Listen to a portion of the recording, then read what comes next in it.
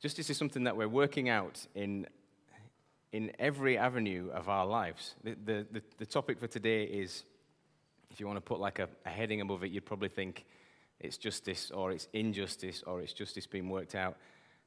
And this sort of subject is something that we're working out in every avenue of our lives. I don't know if you've got tots, or if you've been around tots.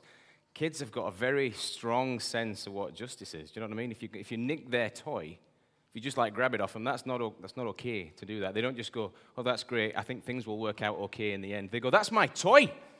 They grab it back off you. Yeah, that's what you do.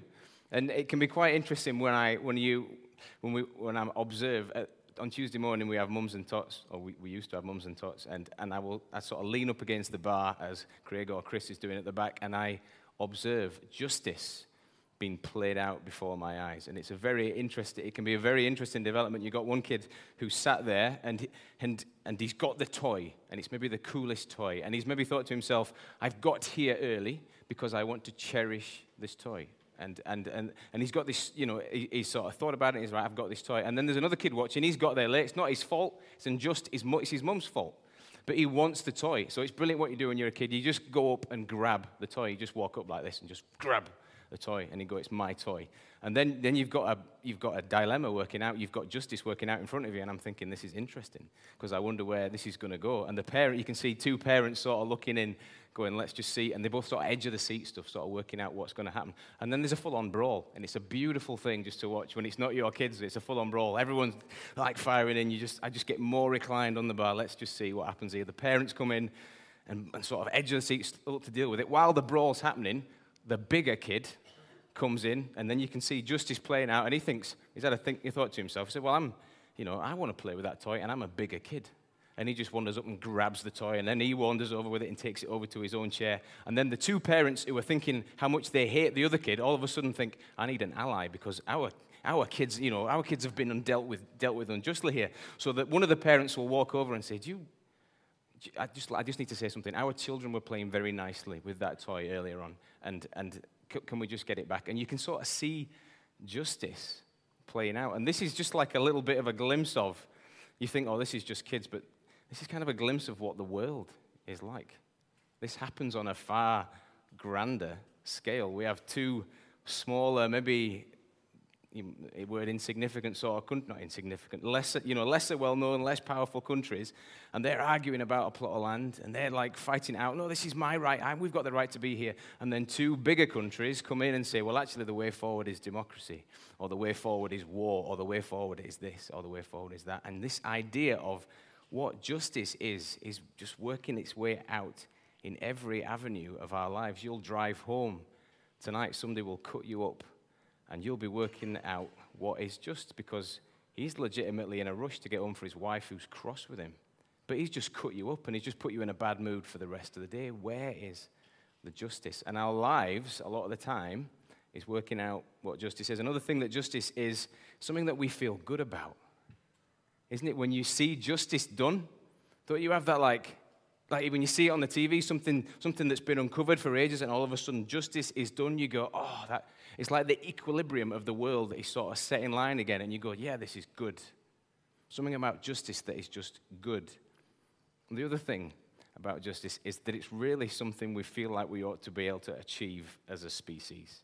Do you know what I mean? Human beings feel like we really ought to have got this nailed down by now. Like in our chat, we'll say things like, this just shouldn't be happening in 2018. Do you know, we use that expression, don't we? It's like, we've been here this long, we really should be able to deal with injustice. And yet the reality is, we don't bottom it.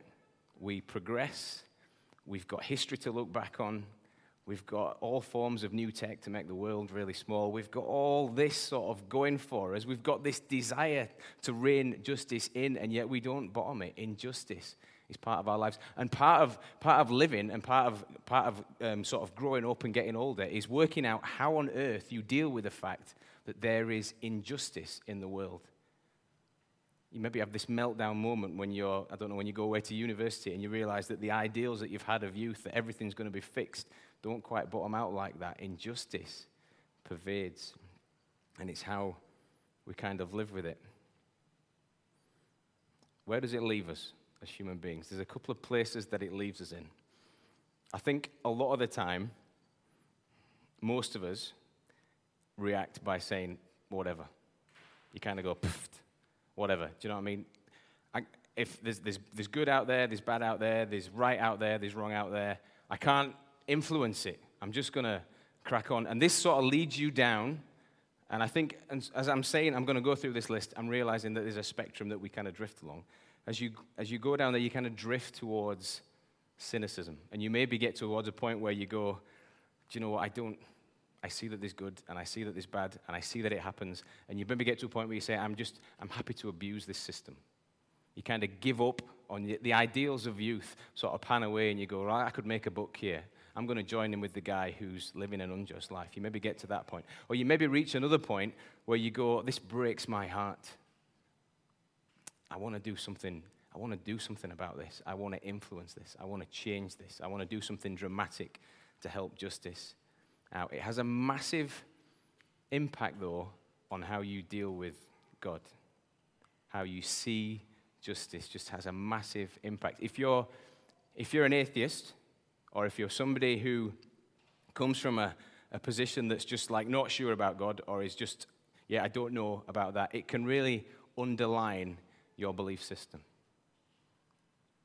If God is good and is all-powerful, then justice can't exist, right? Can't be a God. And it can kind of underline your belief system. If you're a Christian, and I want to challenge you with this, at any point in your life, if you're a Christian, seeing injustice in your own life up close, or even if you're just watching the news at 10, this can really rock our faith.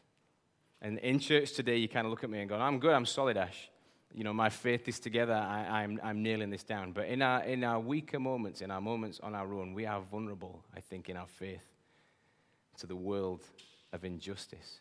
And a lot of our lives as Christians is working out how we deal with the fact that really cutting edge, gruesome, horrible, bad stuff is a reality for us in the world. How do we maintain a relationship? How do we have a working relationship? How do we believe in God in and amongst all of that? I don't know if I don't want to do a hands up, but there's a book and a film called The Shack.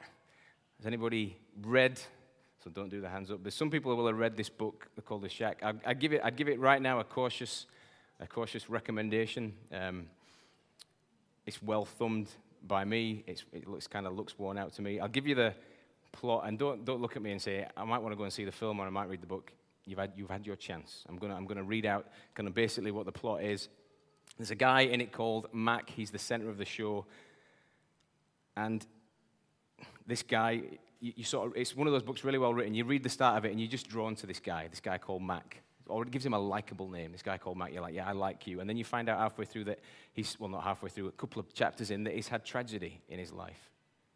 Here's the tragedy. He went away camping with his kids and his mate, and they go somewhere beautiful in America, somewhere the Rockies or somewhere like that, and they pitch up their tents, and one afternoon, they all, in like a enthusiastic excitement, they say, we're going to go in and we're going to go canoeing. So everybody bundles off, but the littlest girl, she's 9, something like that, she says, I don't want to go canoeing, it's not for me. Everybody goes in the lake, and the girl is left, and then the girl is taken. That's the storyline. The girl is taken. And we've got younger ones in here, but this girl is taken, and she's not seen again by her father or her family. And she's probably abused, and she's definitely killed. And the story is of the heartbreak of Mac at the injustice of what's happened. And you read on in the book, and via a dream and via other awakenings, this guy realizes that what happened to this girl happened in the shack. And he goes back. And as you're reading through the book, and as I'm reading through the book, I'm like, I want you to find this. I'm thinking injustice. I'm thinking, and this is why I read on. I think I can get a few chapters into books and you can ditch it, can't you? I think I read on because I'm like, I want you to find this guy and I want you to bury this guy. But that is not the story with The Shack. The story with The Shack, and I think this is the reason why it became a bestseller. The story with The Shack is because it's about a guy who's had this terrible injustice, but who doesn't get to see justice in his time. Instead, he gets to meet with the Father, the Son, and the Holy Spirit. If you read the book, he gets to meet with God. How do we believe and function with God in a world where injustices like that, and I guess that is at the extreme end, but you'll have your own story of injustice that you've had to face. How do we maintain relationship with God in a world that is that unjust? Israel, we got to the Psalm. Israel, at different points of his life. So when you read Psalm 75, we don't know exactly the context. For a lot of the Psalms, it's a bit of a pain, actually, when you come to preach on them. You want to say, just tell me the story behind this. I need a story, Paul, behind the Psalms. And it gives you a couple of ideas of what's going on.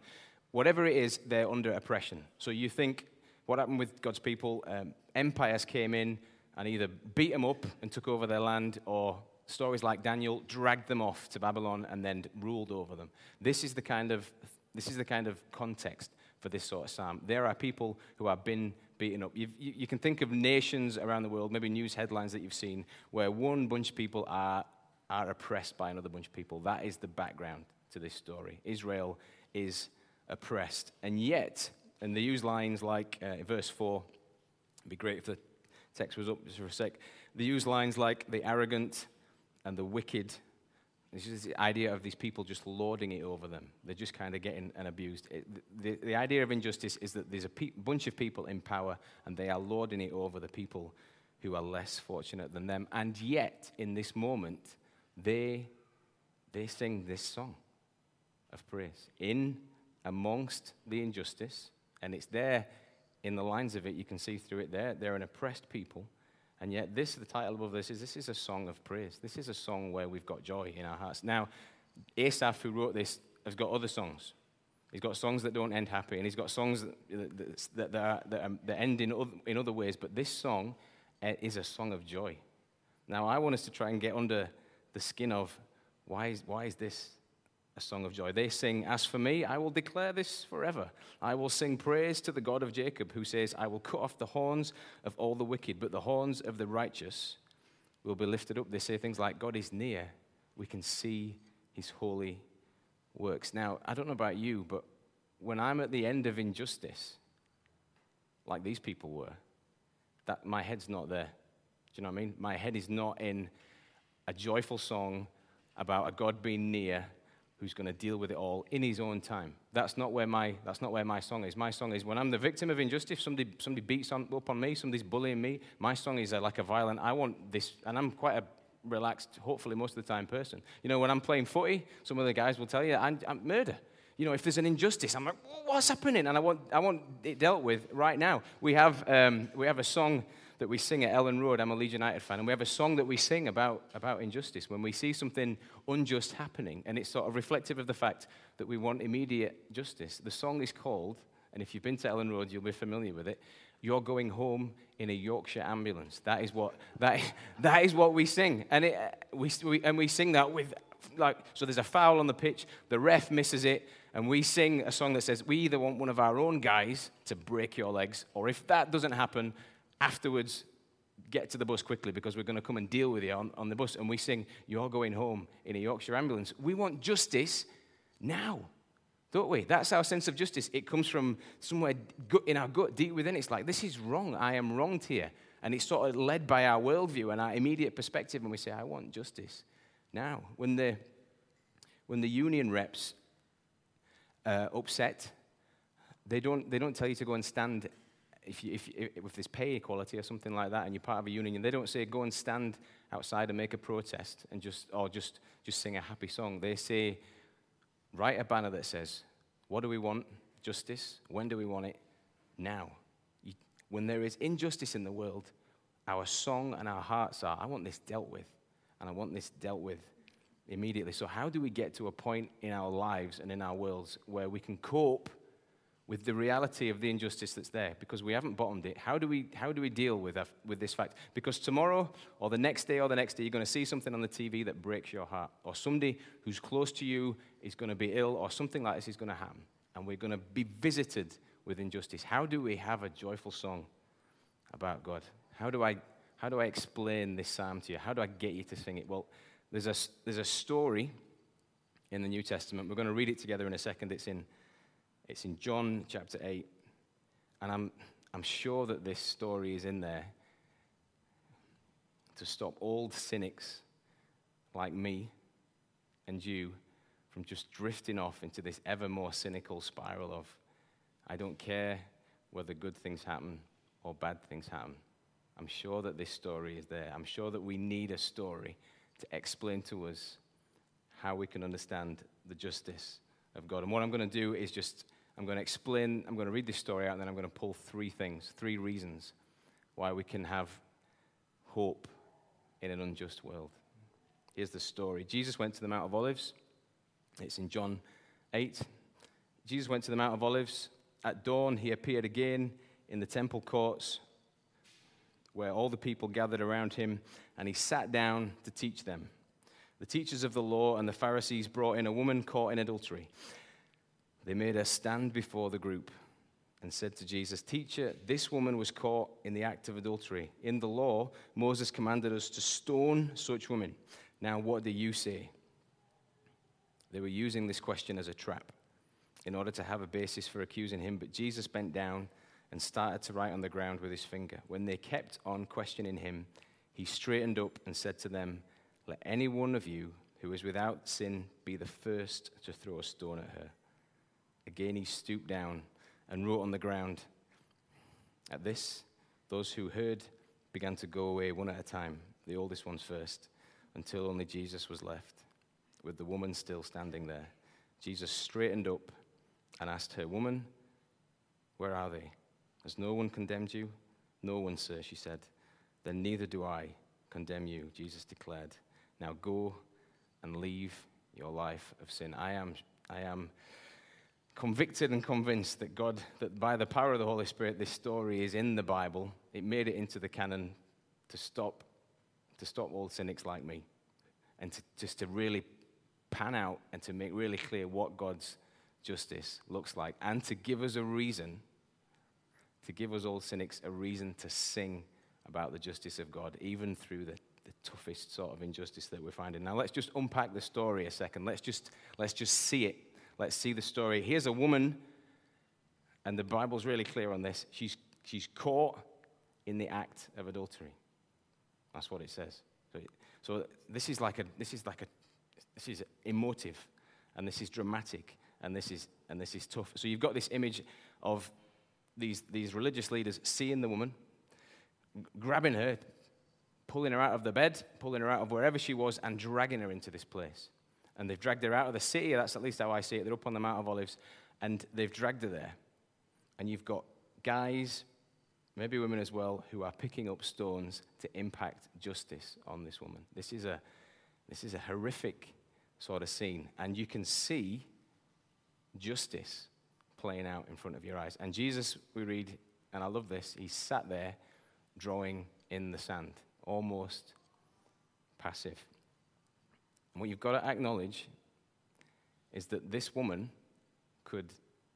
this could be the end for her. These guys have got stones. This could be death. This could be where she ends up. Jesus says to this crowd, and this is brilliant and it's beautiful, but it's more than just wisdom to quash a riot. It's a glimpse of the justice of God. He says, "Let him," and this is the verse that gives us understanding about judgment, "Let him who is without sin cast the first stone." So Jesus does, in this little story, let's look at three things that Jesus does that changes how we view justice. The first thing that we see is that his justice covers all and not some. That's what happens in this story.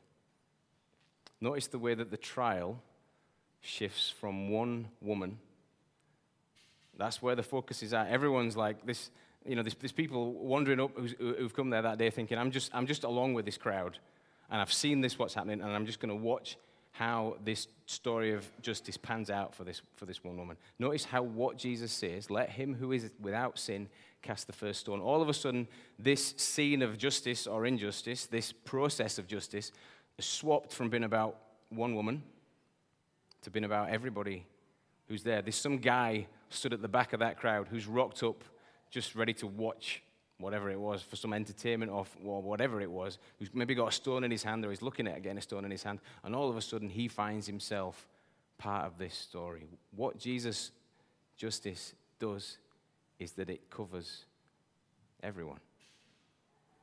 And we kind of see these scenes played out all the time. This is what justice looks like on earth. Not for everyone. Justice looks like on earth one person getting held up. Justice looks like on earth with our best efforts and with our best minds and hoping to do the most that we can.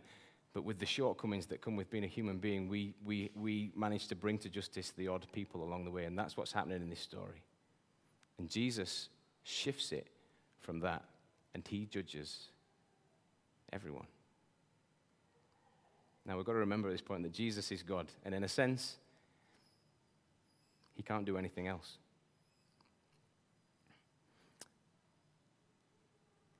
It's agony, isn't it? Living in a world where injustice is not known. When you hear a story of I think there was a girl in London, I think it was in London, and there's been a few in Europe where somebody's been a slave in somebody's house for like 16 years, and when you read about that, the agony of her not knowing that this is going on in the world, the agony of unknown injustice, this is what gets us, isn't it? When we hear about the fact that within the Catholic Church and within other areas of the church as well, I guess there's like been horrific sin that's been kept undercover, and we kind of feel like it hurts, doesn't it? Maybe if you're getting bullied at work, like the injustice of that, but you can't out the bully because the bully is superior to you, or he's just the kind of character that you're just not going to confront. The dealing with that injustice, the fact that you kind of got to carry that on your own, and you can't out it. It almost brings relief, doesn't it? When there's a news story and justice occurs, there's almost this big, it's out. The process of justice can happen. But when justice is hidden, injustice is hidden, it's agony, isn't it? And yet God's people find it in their hearts to sing, "We praise you, God. We will praise you, for your name is near." These people are living with injustice, yet they sing of a God with joy in their hearts. Why can they sing of a God like this? Because they know that God is not like this. God sees everything. This is the first thing that we see in this passage. God sees everything. When he judges everybody. The guy at the back of the crowd, the guy who thought he was just along for the ride, he sees everything. Let me just encourage you from the Bible. Whatever injustice is bumping you right now, whatever the thing is that nobody else sees or nobody else knows about, the thing where you go, "But if you knew this, have you seen this, God?" That thing. God says, "I've seen it, and I will deal with it in eternity." This is the first reason that we've got a song of joy in our hearts, because we don't have that agony with God. God sees everything. Second thing that we've got to feel joyful about is that Jesus in this story is impartial. Notice in the story just how charged and emotive it is. Can you imagine the scene with the woman who's committed adultery, been brought down, and all this gang of religious leaders like, "Let's just deal with this right now." That is just supercharged.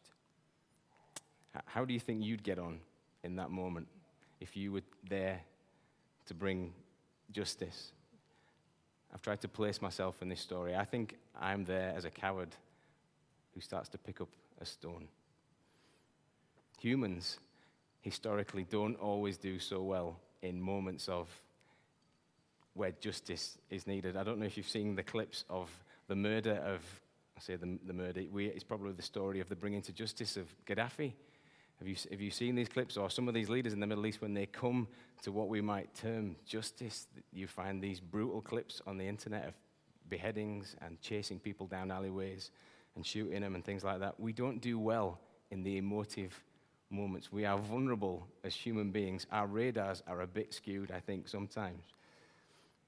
Think about how you get on with your sense of justice when you are a bit tired, or you're a bit hungry, or your blood sugar levels are low, or things like that. Some of my kids are in here, but they'll be able to look at me and say that my justice is inconsistent at times.